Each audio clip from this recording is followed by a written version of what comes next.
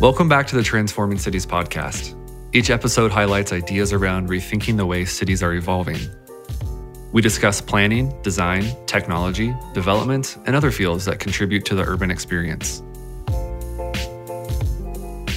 What they'll do is they'll hire or they'll take drone footage and show construction as it goes. In addition to that, they'll slap a camera on a pole, so now anybody that goes to their website can see the actual live footage of the building being built. Mm-hmm. So another great way to show the community, here's what we got. You can now see it's a real building. We're not saying we're going to build it. You can see the construction live as it's going up. On this episode, I'm speaking with George Kutro and Chad Book, co-leaders of the Chicago Industrial Research Platform for JLL. Based in the company's global headquarters, they track the largest industrial market in the United States at 1.2 billion square feet and work with a team of about 40 producers, which is JLL's largest industrial brokerage team in the country. Their research is utilized daily for a variety of unique and complex industrial transactions, from tenant representation, dispositions, build-to-suits, and investment sales. Chad and George are also involved with market assessments using labor analytics and GIS mapping, and produce innovative white papers on industry trends. A few quick notes before today's episode. If you enjoy the podcast, please share this track and others on your social accounts to people you think would be interested. Also, please rate it on iTunes or other platforms where you listen. This is how we grow, and it's much appreciated. This podcast is driven by Authentic Form and Function. We're a design and technology studio working on tools and platforms to improve the urban space. You can find out more online at AuthenticFF.com. And finally, we want to hear from you. Email your feedback and ideas of who else we should speak with to podcast@AuthenticFF.com. I'm your host, Chris Arnold. Let's jump right in. So, George and Chad, thanks so much for joining me today. Thank you very much. So let's start with how you both found your way into this commercial real estate world. And Chad, how about we start with you? Sure. So I grew up in Raleigh, North Carolina, and have a few family members, including my dad, that have worked in real estate for their entire careers. So I have always been kind of interested in building and construction and that sort of thing. I got my undergrad, when I was an undergrad, I got my North Carolina real estate broker's license. Just thought it'd be something interesting and good to have in my back pocket. I later went to graduate school at East Carolina. That was during 2010, kind of in the bottom of the recession. So I was studying urban planning and kind of always had an interest in real estate and development.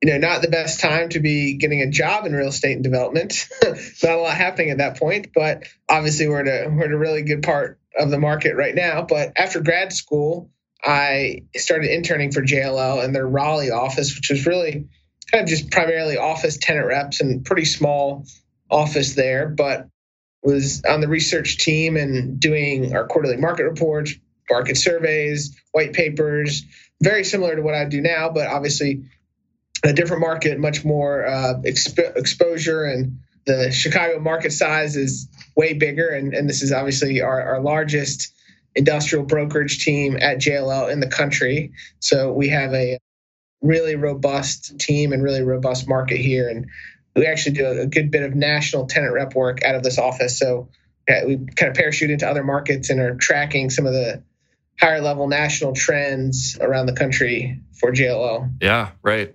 And let's back up a little bit. So you were back in school, you got your real estate license. Is that a common thing to see?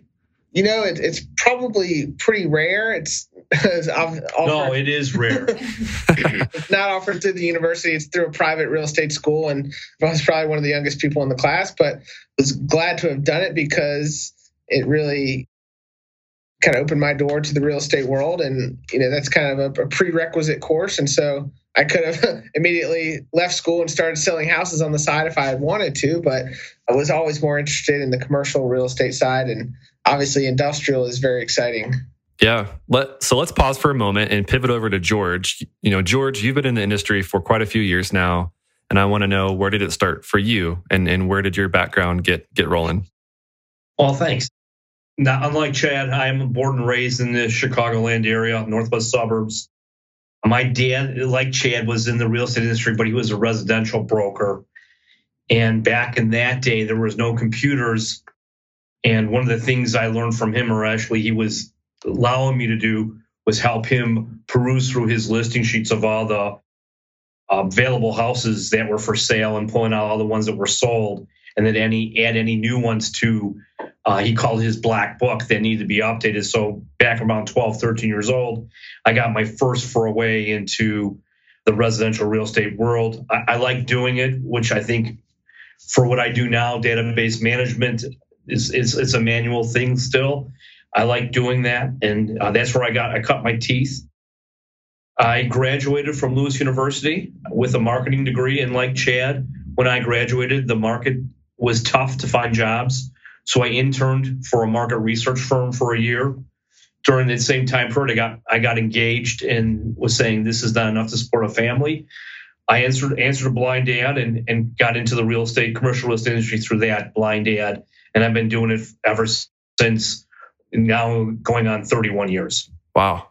So this is something that's always fascinating to me, which is this idea of two stories converging and coming together at a certain point in time. And the two of you have worked together for a few years now. And the reason why this is fascinating to me in retrospect is, for example, George, you've been in the industry for 30 plus years now. What were you doing in the industry when Chad was in middle school or high school and kind of coming up through his younger ranks? And then your two worlds eventually would collide and converge, and you're working together now. As I understand it, this actually happened at a local meetup group. Is that the way the story goes? Yeah, that's correct. Myself and a couple other colleagues from competitive firms were trying to find a way to exchange information more readily. And my thought was, let's meet as a group to share ideas and to help each other, because we're all doing the same thing, just at different shops. But let's help each other be more collaborative with information. So we had to do less data collecting and more sifting through the data. It made our jobs more efficient. So about 15, maybe 20 years ago, we created what was called the Chicago Industrial Research Council. And we met a couple times a year. A couple big things that we really came out of this meeting was we were able to come up with some standards for collecting data that we all shared. The biggest thing that we pushed to each other on a monthly basis is an exclusive list. Chad is the man from our office who maintains that and sends it out to this group. But back then, everybody had it in an Excel spreadsheet, but the data was in different spots. They weren't all showing the same types of data. So from this group, we were able to formulate the data. And then the best key here was if there was any new additions or any changes, to highlight those on the spreadsheet, so it made all of our jobs easier when we're looking for changes within that group. The other big thing that came out of that was a comp sharing program that we also feed to each other on comps that we're allowed to share to the group, again, making our life a lot easier for collecting data. Yeah. So what type of data, for the layperson who's listening to the podcast today, what types of data are you discussing, collecting, making easier to access? Like, could you wrap that up and give us a kind of a nugget of what that looks like? Oh, sure. So for instance, from the availability side, the most important features are where it's located, so your address location, the size of the asset, and the pricing of the asset, and then maybe a couple salient property features. The most important features, and Chad, correct me if I'm wrong, are clear height, how many docks the building has, how many drive-in doors the building has, how much office is in that unit or a building, and then lastly, power. And then on top of that, you have your pricing components. If it's for sale, what's the sale price? If it's for lease, what the lease price is. And then if you know what the taxes are, those are all key components that when people are looking for properties, they're going to want to know those aspects so they can make a determination whether they want to submit their property to a client or not. And Chris, we're tracking all this information in our proprietary software called MarketSphere. It's our property database, and the industrial market is very nuanced. So we're tracking a lot of different types of spaces, including cold storage, truck terminals, crane manufacturing buildings, as well as we're really tracking a lot of other market information as far as little scoops and tidbits on, hey, this is coming to sale as part of our portfolio, or hey, we're getting a note from one of our brokers that this tenant's about to renew, or, we're tracking a variety of different data points that are in many cases non-public, and they're exchanged party to party and amongst the brokerage community that are really valuable data points to our clients. Yeah, that makes a lot of sense. And so, George, when you two met in the research council world, I'll call it, about what year was that? That was about 5 years ago. Wow. So is that when you both started working together, or did you meet each other before you started working together? No. First time I met him was at a research council meeting. And then from there, a couple of years later, I ended up joining his firm. And he's taught me everything ever since on how to be a great research guy. Yeah, I hired him. He was out looking for a job, and we brought him over down on his luck. And I owe Chad a lot for the career he's helped me really push forward today. So this is a great segue. I want to know more about this symbiotic relationship that you two have. You have your own podcast. Feel free to mention that and plug that. You guys are high energy, funny. There's a lot of laughs in your conversations, and I'd love to start with you, Chad, and learn more about your role in that relationship. Sure. So we actually function as part of a 3-person team, fully dedicated to the industrial market here in Chicago. And we have about 40 brokers in this office, including guys that do investment sales. So this is, like I mentioned earlier, JLL's largest national industrial real estate brokerage team in the country. So we support the Chicago market, which is about 16,000 buildings, 1.2 billion square feet. And our primary responsibility for research is our quarterly market report. We like to think that we have the most robust and comprehensive market report covering 20 submarkets. No, Chad, we do. And it's a great piece. It's available on our website, and we're happy to share that with you. But it's really valuable insight on a quarterly basis. But the rest of our time is really direct support to all the transactions that we are doing, as well as we help out with business development. We work with our property marketing teams, and we also get out, have a little bit of fun, tour some buildings, do some open houses, and are meeting with clients and talking to clients very frequently. And talk to me a little bit about JLL's proprietary GIS platform, which you mentioned to me in a previous conversation, but I think it's called Blackbird. Is that right? Yeah, correct. So Blackbird's a great tool. It is a geospatial tool that is integrated with MarketSphere, our JLL property database, which shows availabilities, property information, and we overlay that with a ton of different variables from labor and demographics that we do heat mapping with. We do drive time analysis. We do simple property surveys looking for available spaces. We are tracking a lot of different amenity data to railroad data to public transit accessibility. And it's really a great tool for virtual market presentations. For example, we are working with a client based in Chicago, a longtime client that is starting a new project, and they're looking at 5 other markets around the country. So, before we go get on the private jet with this client, we're doing the market tour in their office tomorrow, looking at Atlanta, Dallas, and Nashville. We have their size requirement. We have loaded in some available properties that we are going to go, fly the market virtually, Blackbird, go look at these, and we're going to let the client kind of whittle down which ones look best, which ones are available now, which ones will kind of lay out best for their process, which ones can be upgraded with office space, that sort of thing, as well as which ones appear to be in a good labor market and are close to highways. So those are some of the main variables that we're looking at with this client tomorrow.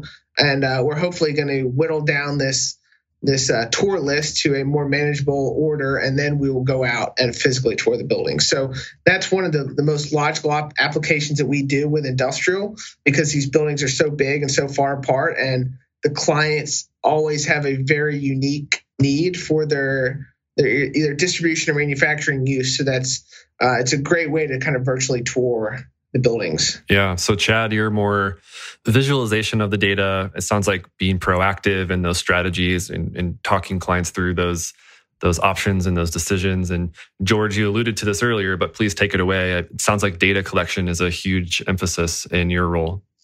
Oh, that's correct. And that's my strong suit. I'm good at primary collecting of data. I've been doing this since day one. And basically, I've been doing the same operations since day one, which is taking the population and then re-verifying vacancies over a quarterly time period. And then from that information, you're going to get a couple different pieces that you can then put analysis to, whether they trade or they're still available. If they trade, you get all the economic information from that, buyer, seller, tenant, landlord, what it's sold for, what are the economic terms in the lease. And then from there, we can then feed it to our database. So on a quarterly basis, we can now interpret and say, okay, here's what's happening. Here's what's leasing. Here's the size range is leasing. Here's the markets that are hot. Here's the markets that are, not doing so well. And we can also break it down, Chad mentioned earlier, by product type, whether it's warehouse, manufacturing, or any sub-product type.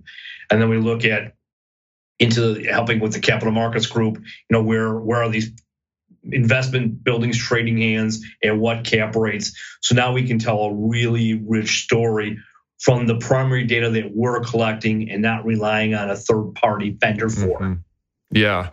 No, I love this. And we're starting to get into the weeds a little bit. And I'm admittedly not that well versed in this. So I'm excited to have this conversation today and jumping into some of our main talking points, which are, really focused around the industrial CRE space and more specifically, what it means when we think about the warehouses of the future or industrial warehouses of the future. So as we get deeper into that expertise that you both bring to the table, talk to me about and set the stage for the biggest changes you've been seeing in this industry over the last 5, 10, 20 years. I'll start, George. I think the biggest thing with the change in warehouses is the size and the technology within the building. We've gone from, call it 20 years ago, 150,000 square foot building was the largest building being developed on a speculative basis, to now it's not uncommon to see a developer build a 1 million square foot speculative building for the next e-commerce or large 3PL warehouser looking for that size space, because that's where some of the demand is running from. Mm-hmm. And then inside the buildings, you're looking at a couple different things. Your power is definitely a big thing to have. Typically in some of the spec buildings of the past, 1,000 to 2,000 amps of power were the norm. Now, because of conveyor systems and IT technology, you need abundantly more power. So you're looking at 5,000 to 10,000 amps of power being brought to these speculative buildings now because of those demands for that space. The floors on the buildings are a lot thicker. Typically a floor in a smaller building is 6 inches. Now you're looking to 7 to 10 inches for warehouse space. And that also depends on whether you're going to mezzanine the building. Like some of the 3Commerce folks out there, they mezzanine their buildings, which takes a 1 million square foot footprint and now turns it into 3 million square feet because it's 3 stories. You need to have a floor to support that additional weight. Mm-hmm. So that you're seeing that. The other important feature, especially for these fulfillment centers, where you have a lot of bodies collecting pieces to package them to be sent out on a truck. So you have a huge parking requirement now. Also, in addition to that, since you've got these bigger buildings, you have a lot more dock trucks coming through. And with those trucks, you need to store them somewhere. So you see the trucks courts or the truck yards being a lot bigger where they store these trailers to accommodate that.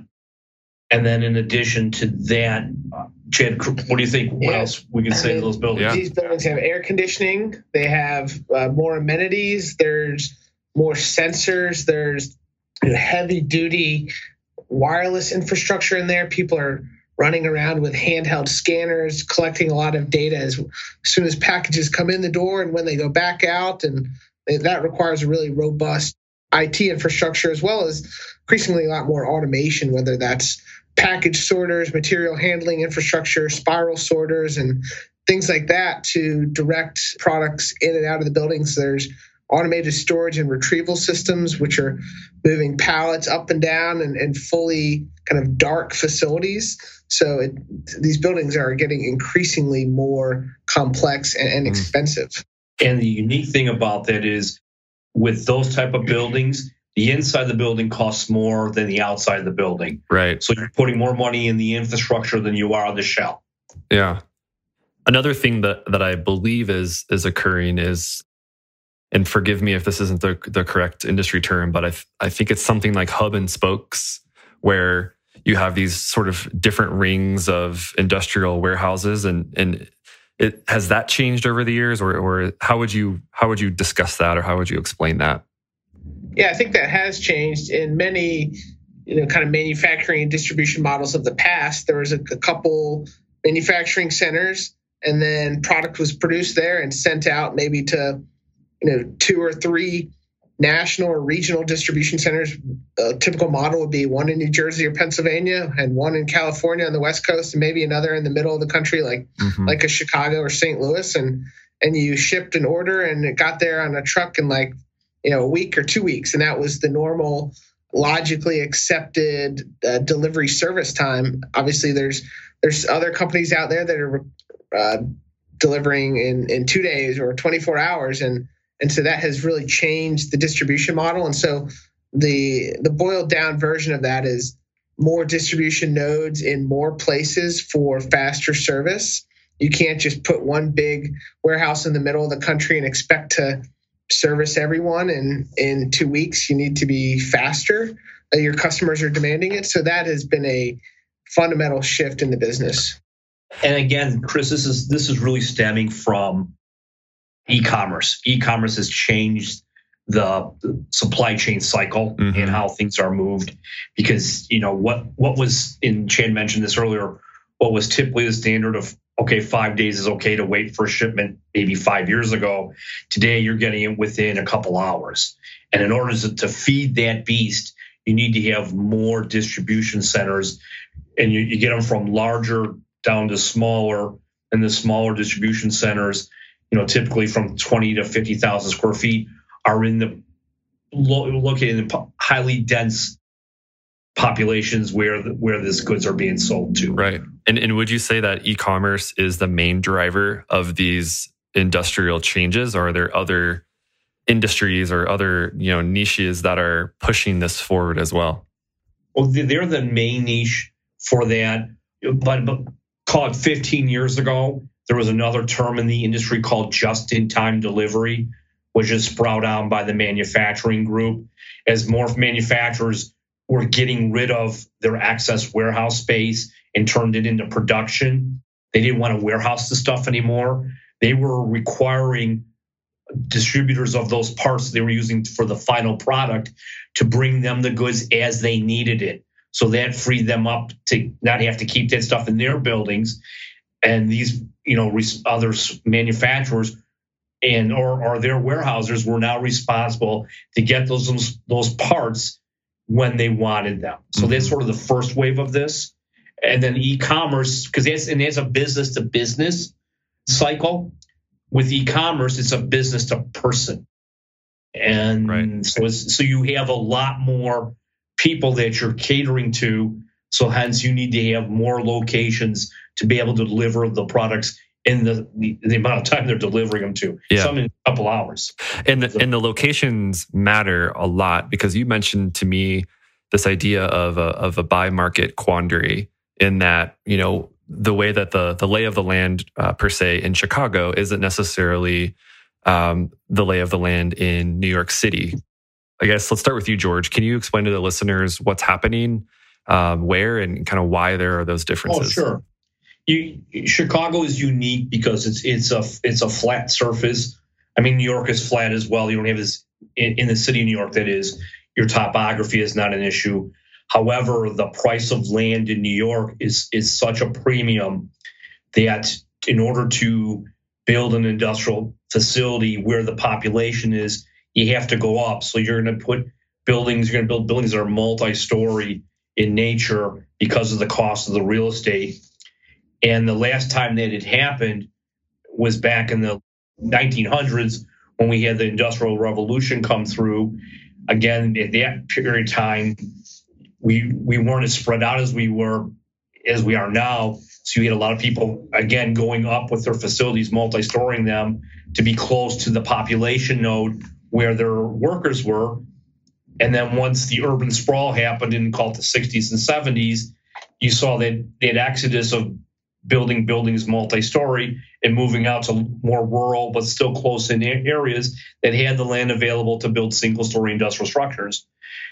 So now we're reverting back to that. These population nodes are very dense, and they want to get back into those nodes. And the only way to build in some of these markets is to go up. Another example of that is in Washington, where they're building multi-story warehouses, again, for the e-commerce community.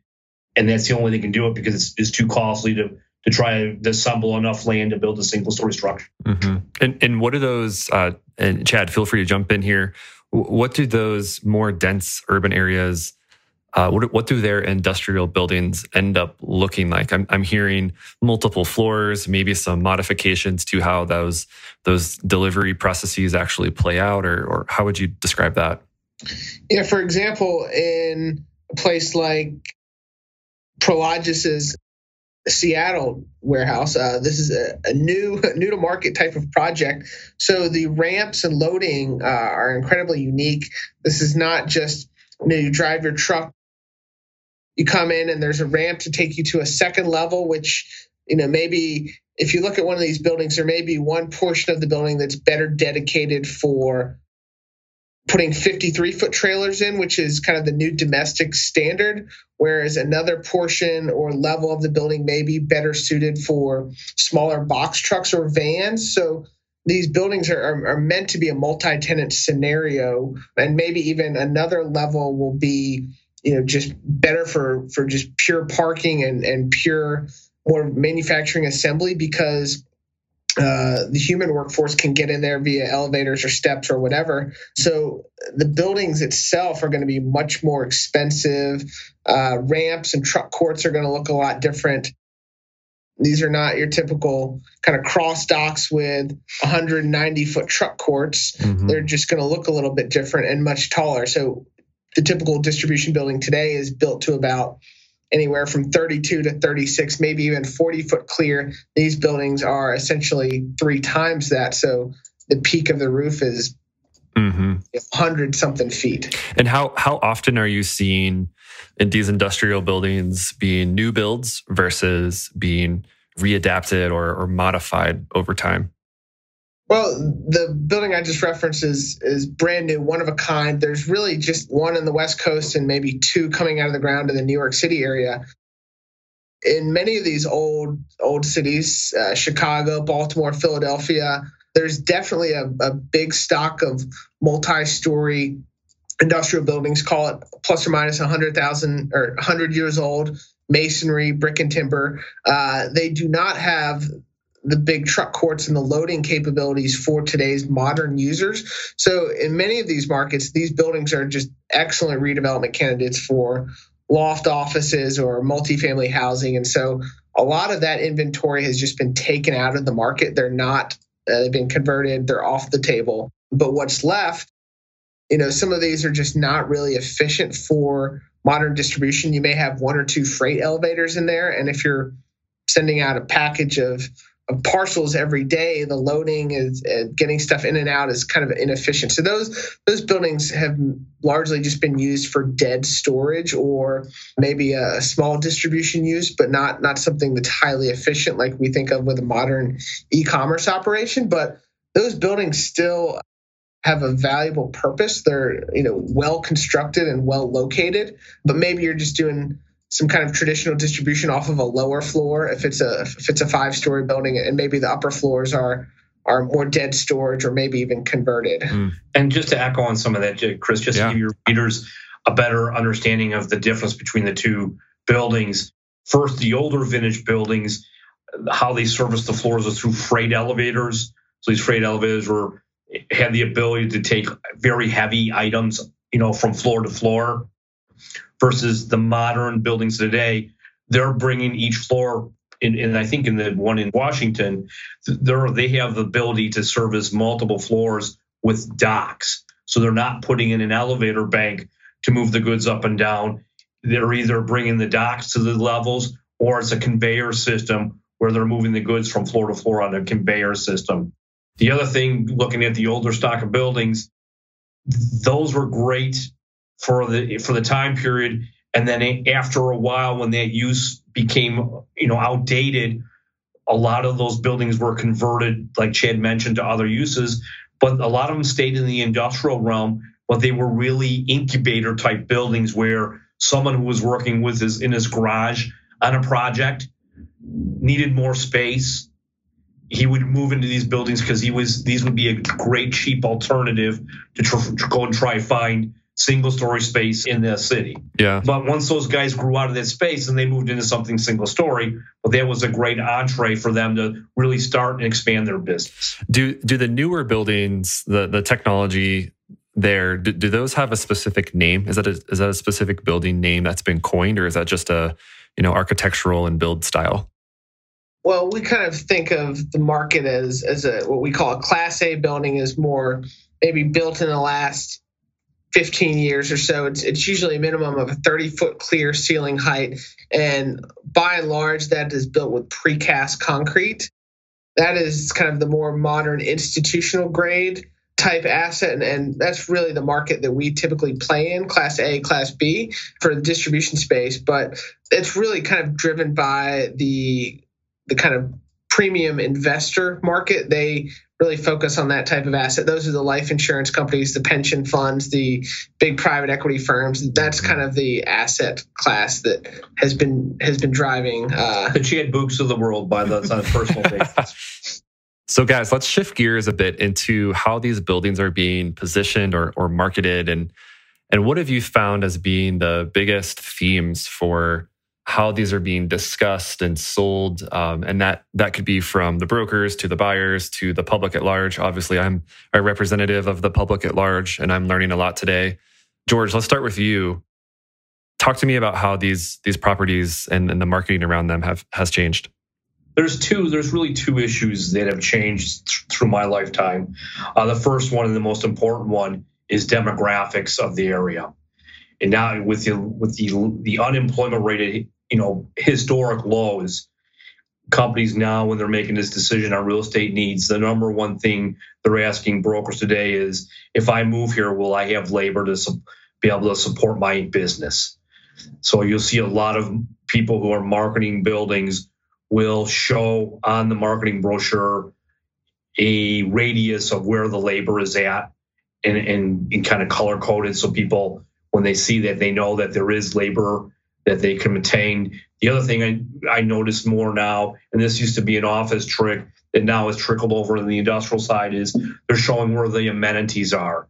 Another thing to keep the employees at your company is making sure you're nearby amenities, grocery stores, restaurants.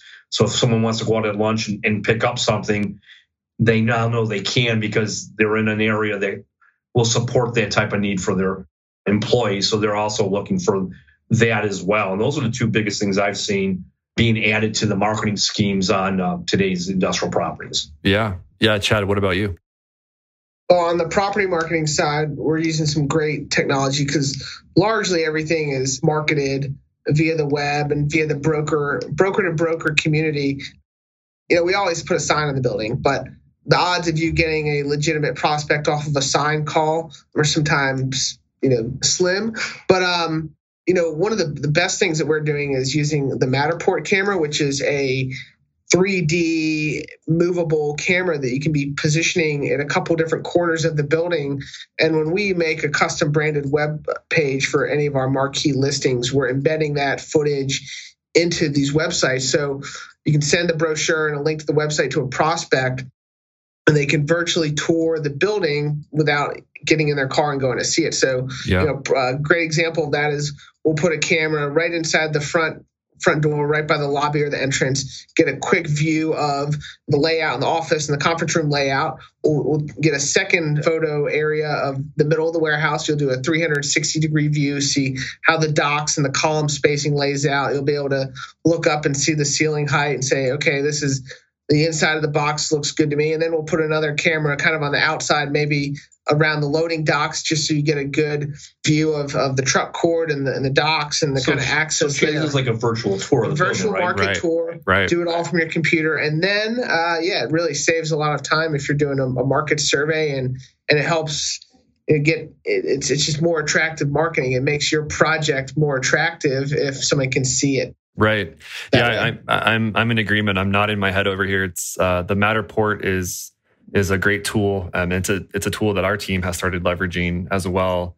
And being able to put prospective buyers and customers in the space without them necessarily needing to be in the same city or in the same location or room with you is a huge bonus. And especially now with the transition to so much mobile traffic and people being on their phones all the time, being able to see a shot of that atrium, as you alluded to, on their phone and kind of look around is a huge key to, I think, marketing. And it sounds like that's trickling into industrial as well. Yeah, absolutely. And at JLL, a lot of our client base is kind of corporate institutional. You may be sending this to a real estate director who's on the other side of the country. So it really helps make his job a lot easier if he has this virtual information right at his fingertips and saves him a trip out to go see it. Yeah. How about anything on the video side? Do you find videography or aerial footage, drone stuff, are things like that important in the marketing aspects of these industrial projects today? They are with our development community. So a developer will come and buy some land, and they're going to build a speculative building. A speculative building meaning they're building it without a tenant in mind, but knowing that the demand is there and they can capture that demand. So they'll build this building on a speculative basis. And what they'll do is they'll hire or they'll take drone footage and show construction as it goes. In addition to that, they'll slap a camera on a pole. So now anybody that goes to their website can see the actual live footage of the building being built. Mm-hmm. So another great way to show the community, here's what we got. You can now see it's a real building. We're not saying we're going to build it. You can see the construction live as it's going up. Right. Chad, George, as we begin to wrap up, I want to kind of open the Pandora's box here and hear from you both what you think is coming next in the industry, what we need to be aware of, and anything else that comes to mind as you're seeing it with your industry evolving. Well, we continue to be in a good part of an expanding market cycle. There's certainly some economic turmoil out there, but we largely feel pretty healthy. Chicago is a good bellwether for the national economy. So, we're not overly reliant on one particular industry. We're very diverse here. So, as well as with Chicago being such a key transportation network, a lot of these clients are really they're drawn to the region. They're focused here. This is a major population center. So we continue to see that the fundamentals look really good for Chicago. We were coming off of a really record 2017 and 2016 and 2018. So the big picture may be slowing down a little bit, but we don't see any market crash or market recession, but we feel optimistic about going forward. We still see a lot of development. Vacancies are low, and absorption and tenant demand is still relatively healthy for us. George, how about you? The big thing I think of is our employees in the employee cycle and looking at them, especially with these fulfillment centers. They're going to become more automated. There's going to be less people involved in that process. Mm-hmm. And I believe that's a good thing, because that type of worker, they don't need a college degree or a skill set really to work in that environment, because it's manual labor. And I would love to see us going forward put more onus on how to retrain that workforce, because there are a lot of high-end manufacturers looking for quality candidates. And in today's environment, most of the high schools that are graduating kids who don't go to college, they end up doing these type of jobs, which really, at the price point they can pay them, is not life sustaining. Mm-hmm. So I'd love to see us going forward think that through and get more technical school training, because those jobs are right now in high demand, and they also pay a living wage. So I think going forward, as we automate more, we need to retool our employment industry for that future. Yeah, no, I love that. I think that brings everything full circle on the industrial side, and cost of healthcare, cost of living, that long-term security for especially raising a family and having a nice way to live is, I think, extremely important for a lot of those candidates in those positions. So guys, we're wrapping up here. I always like to ask this final question because you obviously both know a lot about this space, and it's fairly new to me. So I again thank you for your time today. I always ask this. I'm curious who you feel like is doing groundbreaking or inspiring work that you both look to in your daily lives.